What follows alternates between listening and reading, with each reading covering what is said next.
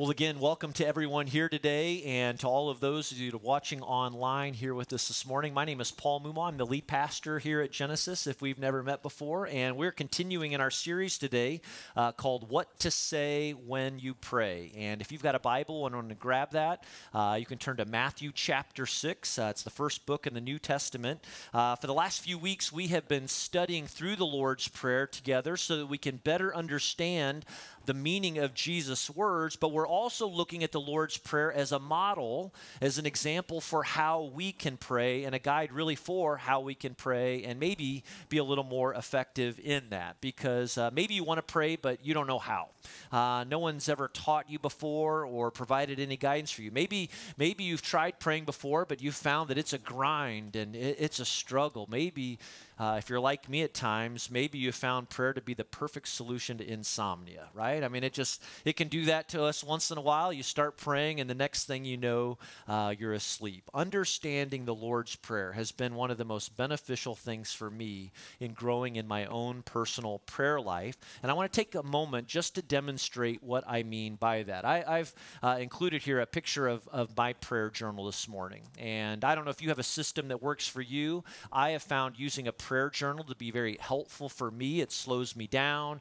It keeps me focused. And so here's just an example of from November the 13th of a morning for me in prayer. And I've usually got some Bible reading that I'm doing as well. And so right now I've just restarted reading through the Bible. And so on this particular day, I read through Genesis 12 and through 15 and then also Psalm 4.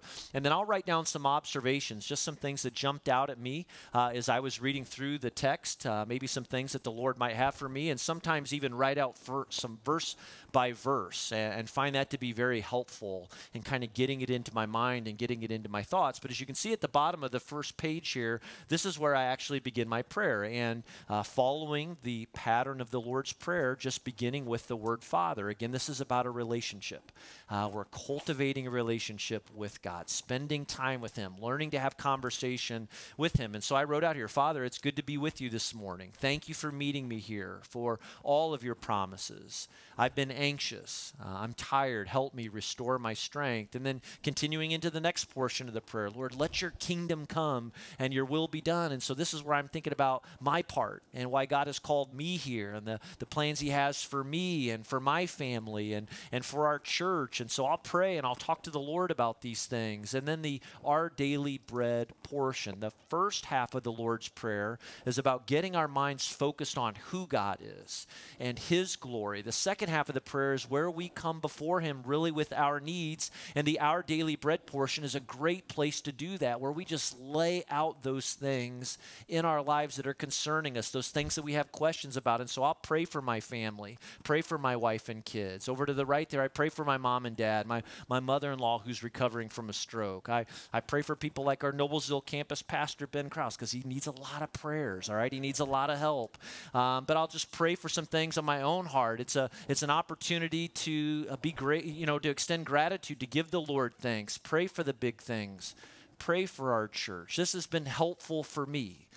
Maybe you'd find prayer journaling, helpful for you too. But today we're going to continue looking at these next words of Jesus, but I got to warn you, this is where it starts to get a little tricky and starts to get a little personal. In Matthew chapter 6, verse 12, when Jesus prays, and forgive us our debts as we also have forgiven our debtors. Two things that Jesus invites us to do here.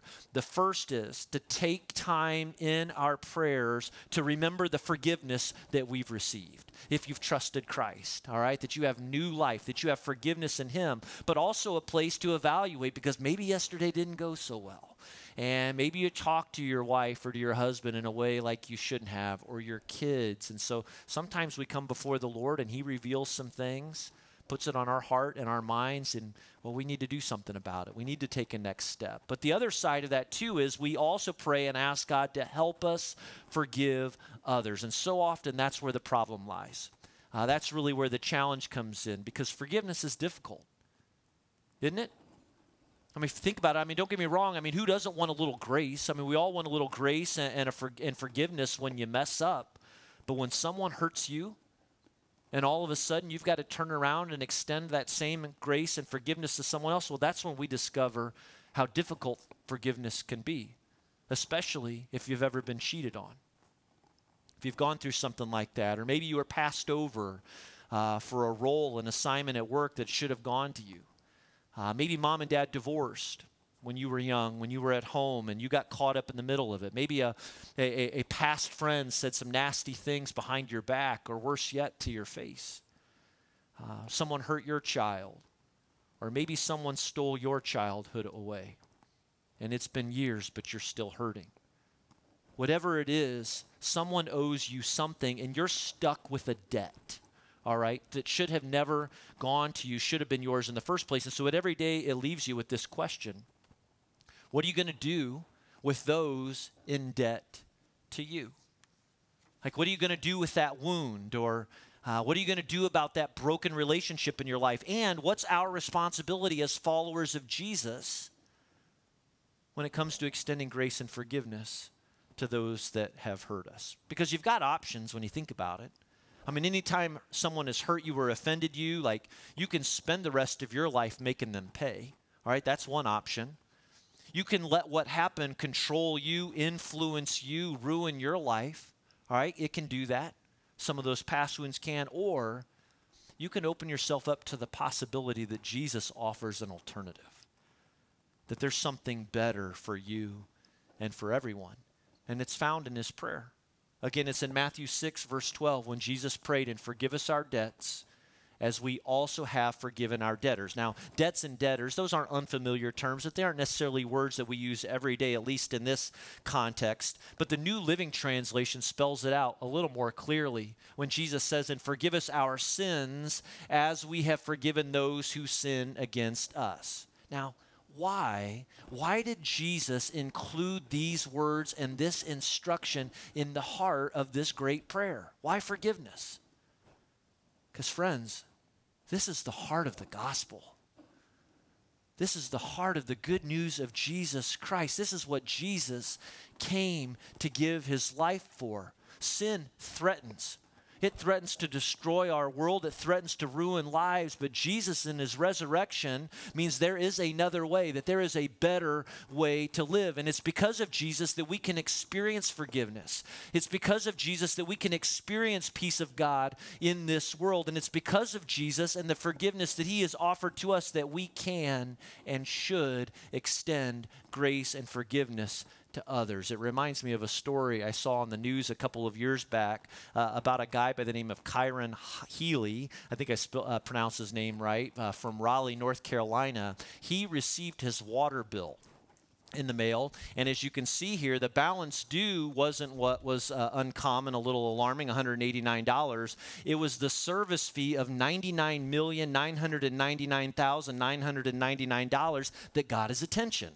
And so he decided to have a little fun with the water company. He went to Twitter and he asked the water company, "Hey, can I repay the service fee in monthly payments?" And the water company quickly responded, made the correction, apologized for the error. When it comes to the pain and the brokenness that's existing in our world today, sin is the culprit. All right, sin entered the world in Genesis chapter 3, and because of sin, we all owe an incredible debt to God that we are not capable of resolving or paying on our own. And just so that we're on the same page, when we're talking about sin here, it's an archery term that means to miss the mark, all right, to miss the bullseye. The Bible says that we are to be perfect as God in heaven is perfect, and so anytime we're less than perfect, we sin. And that's a big problem for each of us, all right, not just some of us, but all of us. All right, as the Apostle Paul describes in Romans chapter 6, verse 23, he says, "For the wages of sin is death." In other words, God's penalty for our sin is death. And because we all sin and we're all incapable of perfection, we're stuck with a debt that we could never possibly resolve or pay for on our own. But that's why Jesus Christ is such good news for us. Because as the Apostle Paul continues, the wages of sin is death, but the gift of God is eternal life in Christ Jesus our Lord. See, God sent his son Jesus Christ into this world, and Jesus lived life the way life was intended to be lived. And he never turned away from God, and he never sinned, and he went to the cross, and he gave his life, and he took on your sin and my sin, and he paid the debt that we could never pay ourselves. And the Apostle Paul says it like this in 2 Corinthians 5:21, that God made him, that's Jesus, who had no sin, to be sin for us, so that in him we might become the righteousness of God. The point is this: it doesn't matter how good or how bad you think you are. It doesn't matter how good I think I am. All right, we all have a sin problem. But Jesus, he's the vaccine, if you would. Jesus is the solution to the problem of sin, and it's why, as he was hanging on the cross, he spoke these words, some of his final words, when he said, "It is finished." Also translated, paid in full. Jesus paid the debt that we could never pay, and he offers that. Here's the best news. He offers that reward, that gift to everyone, to anyone. Any of you here this morning, any of those that are watching online, watching this at another time, his forgiveness is available to every person alive today. And again, it doesn't matter how bad or how good you think you are. There's no sin that Jesus' death and resurrection will not cover. Can I say that again? There is no sin that Jesus' death and resurrection will not cover. But that leads to something really important, and that is that this reward that's made available to us through Jesus Christ, it's not automatically applied to your account or automatically applied to your life. You have to make the conscious decision to receive it. You have to receive it for yourself. You have to trust Christ as your Savior. How do you do that? Well, when you repent of your sins, when you acknowledge those sins in your life and make that conscious decision of, I want to turn away from my past and instead surrender your life to Jesus Christ, you choose to allow Christ's payment for sin to cover your life. And by the way, that's the greatest decision that you can ever make in this world.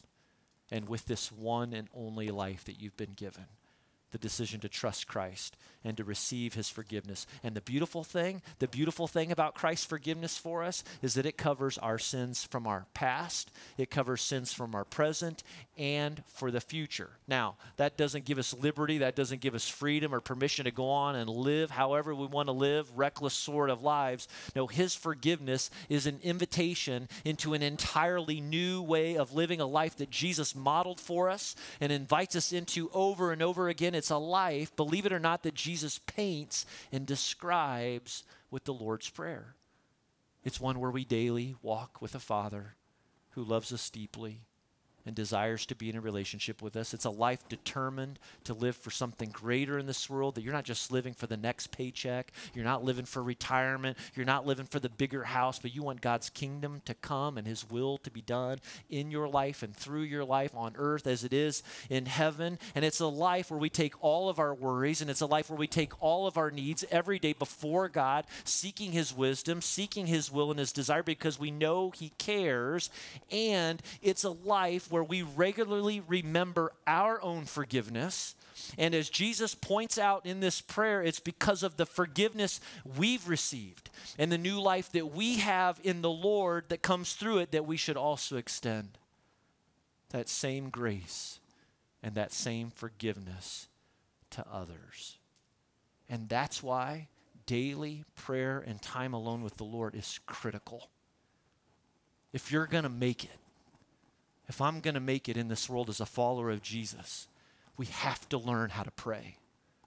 We have to spend time before the Lord each day, reflecting on previous day, looking to what's ahead, asking the Lord for wisdom to give us the guidance, the strength, and the answers that we need.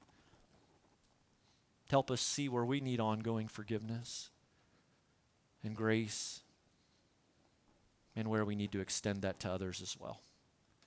Because it's one thing to receive it, but Jesus says that we also have the responsibility to give it, to extend it. And sometimes that's easy.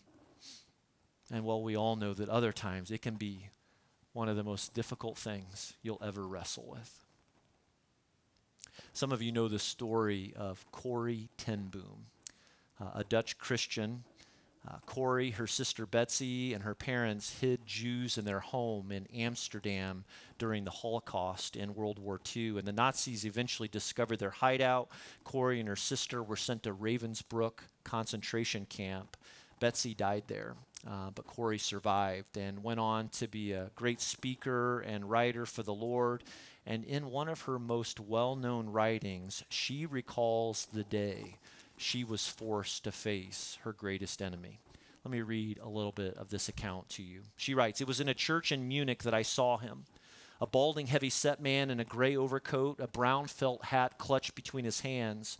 People were filing out of the basement room where I had just spoken, moving along the rows of wooden chairs to the door at the rear. It was 1947, and I had come from Holland to defeated Germany with the message that God forgives. And it was the truth they needed most to hear in that bitter, bombed-out land, and I gave them my favorite mental picture. Maybe because the sea is never far from a Hollander's mind, I like to think that that's where forgiven sins are thrown. When we confess our sins," I said, "God casts them into the deepest ocean and they're gone forever."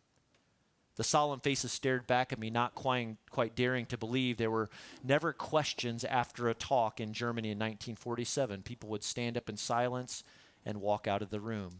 And that's when I saw him, working his way forward against the others.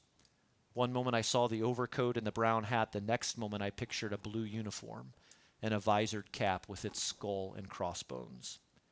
All of a sudden it came back with a rush, a huge room with its harsh overhead lights, the pathetic pile of dresses and shoes in the center of the floor, the shame of walking naked past this man. I could see my sister's frail form ahead of me, ribs sharp beneath the parchment skin. "Betsy, how thin you were."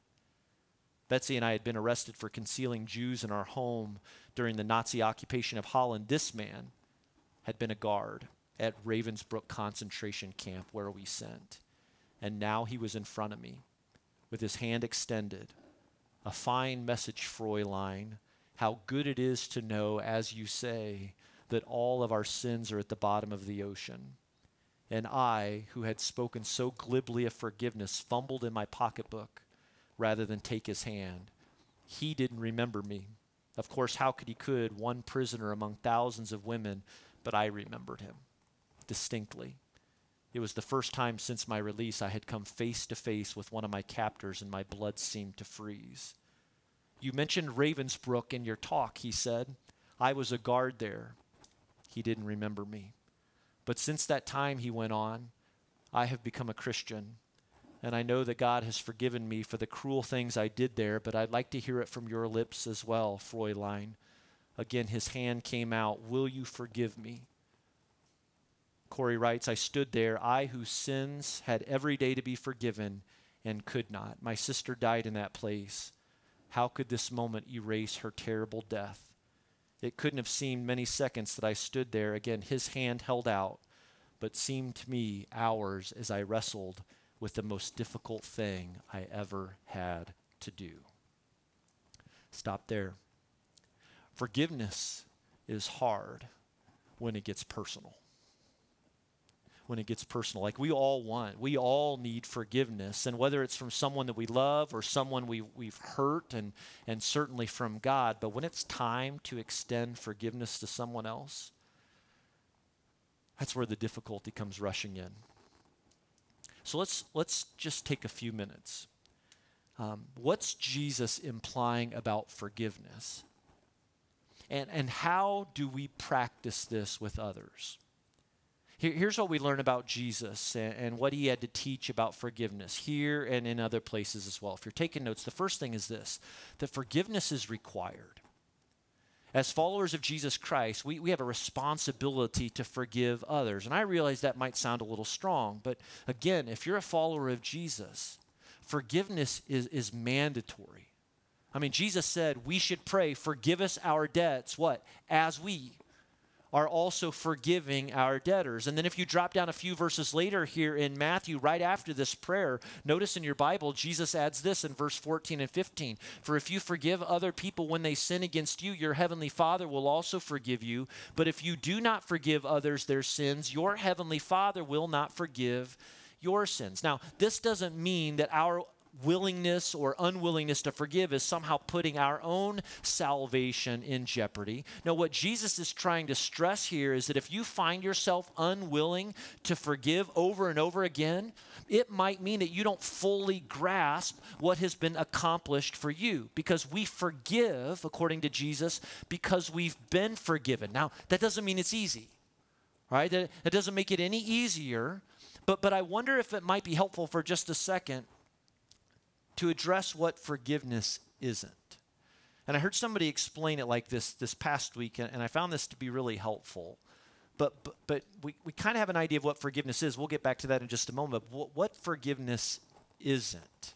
All right, again, I heard somebody describe it like this, if you're writing this down. First of all, forgiveness isn't condoning.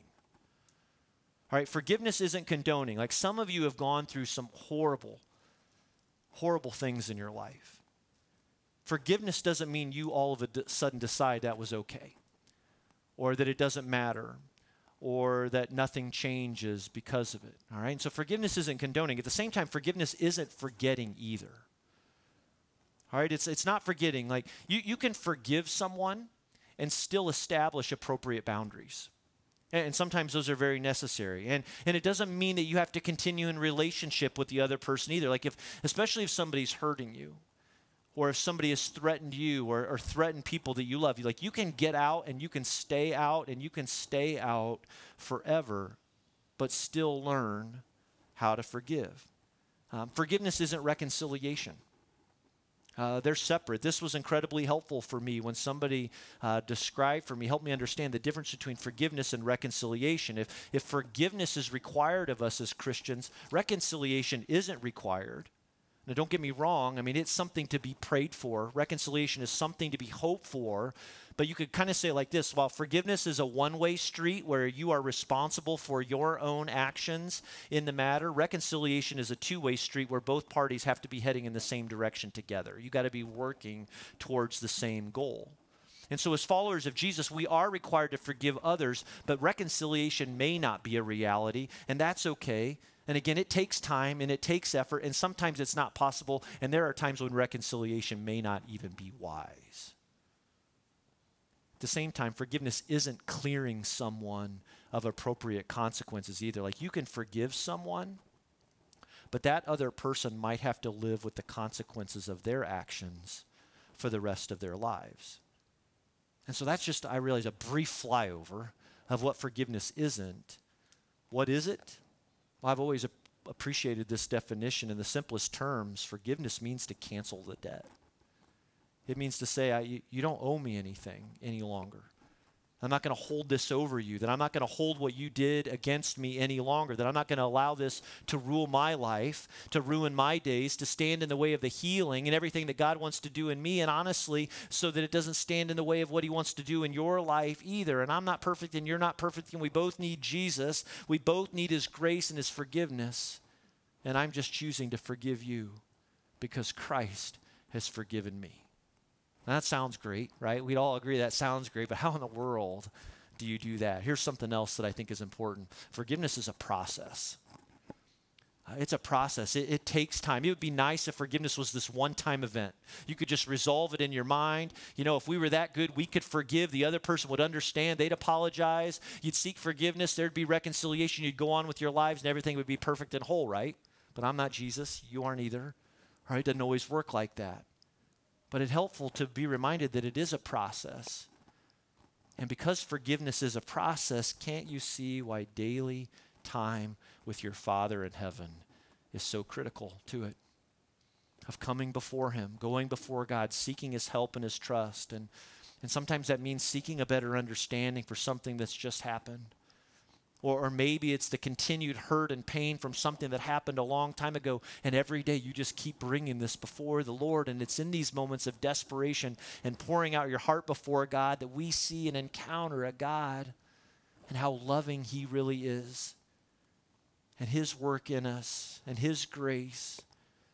And if you've got hurt and forgiveness in your life, I mean, you may need to seek help from a friend. You might need to get your small group together and get them praying for you. You might need to seek the help of a professional, but you should also seek the help of your Heavenly Father, because forgiveness is a process.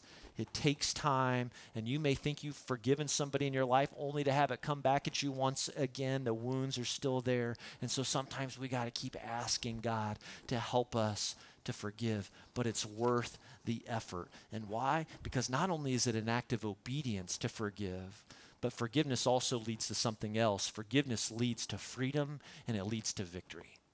It leads to freedom and victory, because Satan wants us to believe that if you forgive, you lose. That if you forgive, you're weak. You're given in too easy. The opposite is true. If you harbor bitterness and hatred in your life, you lose. It's like what Anne Lamott says when she writes, bitterness is like eating rat poison and hoping the other person dies. Doesn't work like that, does it? I mean, that's what resentment and bitterness are like. It doesn't hurt the person you hate as much as it hurts you. And that's why the Bible says, see to it that no bitter root grows up in you to defile you or to destroy you and to destroy others. That's the danger of an unwillingness to forgive. It leads to bitterness and resentment that becomes like this bitter root. And how does that happen? Well, I think we've all been there before. When you hold a grudge against someone else, your unwillingness, my unwillingness to forgive, like you think about it, you ruminate on it, man, you have conversations, drop down knockouts with that person over and over again. You always win, right? That conversation too, but you replay it over and over again. But sometimes that person that's hurt you, right or wrong, they've gone on with their life. And you haven't. You can't let it go. And that's part of the reason why we need to forgive too. That's why God wants to help us to forgive. Because forgiveness, it can free you, and sometimes it frees the other person as well. But do you know what? You're not responsible for how the other person responds. You and I, we're responsible for our actions, responsible for ourselves. And Jesus, he came to model the way life was intended to be lived. And if you and I are going to truly follow Jesus in this world, we've got to forgive. We have to learn to forgive. And maybe right there, you know what, maybe you're like, you know what, I get it. I don't even disagree. I know that's the answer, but I don't know how. I don't even know where to start. And that's why Jesus, he keeps pointing to prayer. That's why Jesus modeled prayer. That's why Jesus so often was found over and over again by his disciples alone with the Father. He's spending time in prayer, because here's the thing, the last thing for you, no matter what, forgiveness begins with prayer. No matter where you are, no matter what happened, no matter what your next step may be, it always begins with prayer. And you may need to have a conversation with someone else. And again, you may need to seek help and support. But most importantly, when it comes to forgiving, the place to begin and continue is prayer. Again, because prayer is how we seek the Lord's help. Prayer is where we find the wisdom that we need. Prayer is where healing is at, and it's through prayer that we're reminded of what Christ did for us and what he can do for others too. Let me read the rest of Corey's story to you. She continues, it couldn't have been seconds when he stood there, hand held out, but it seemed like hours as I wrestled with the most difficult thing I ever had to do. For I had to do it. I knew that. The message that God forgives has a prior condition, that we forgive those who have injured us. All right? Because if you do not forgive men their trespasses, Jesus says, neither will your heavenly Father forgive your trespasses. I knew it not only as a commandment of God, but as a daily experience. Since the end of the war, I had a home in Holland. This is so important. Since the end of the war, I had a home in Holland for victims of Nazi brutality. Those who were able to forgive their former enemies were able to return to the outside world and rebuild their lives no matter the physical scars, but those who nursed their bitterness remained invalids. It was as simple and as horrible as that. And still I stood there with coldness clutching my heart. But forgiveness is not an emotion. I know that too. Forgiveness is an act of the will, and the will can function regardless of the temperature of the heart.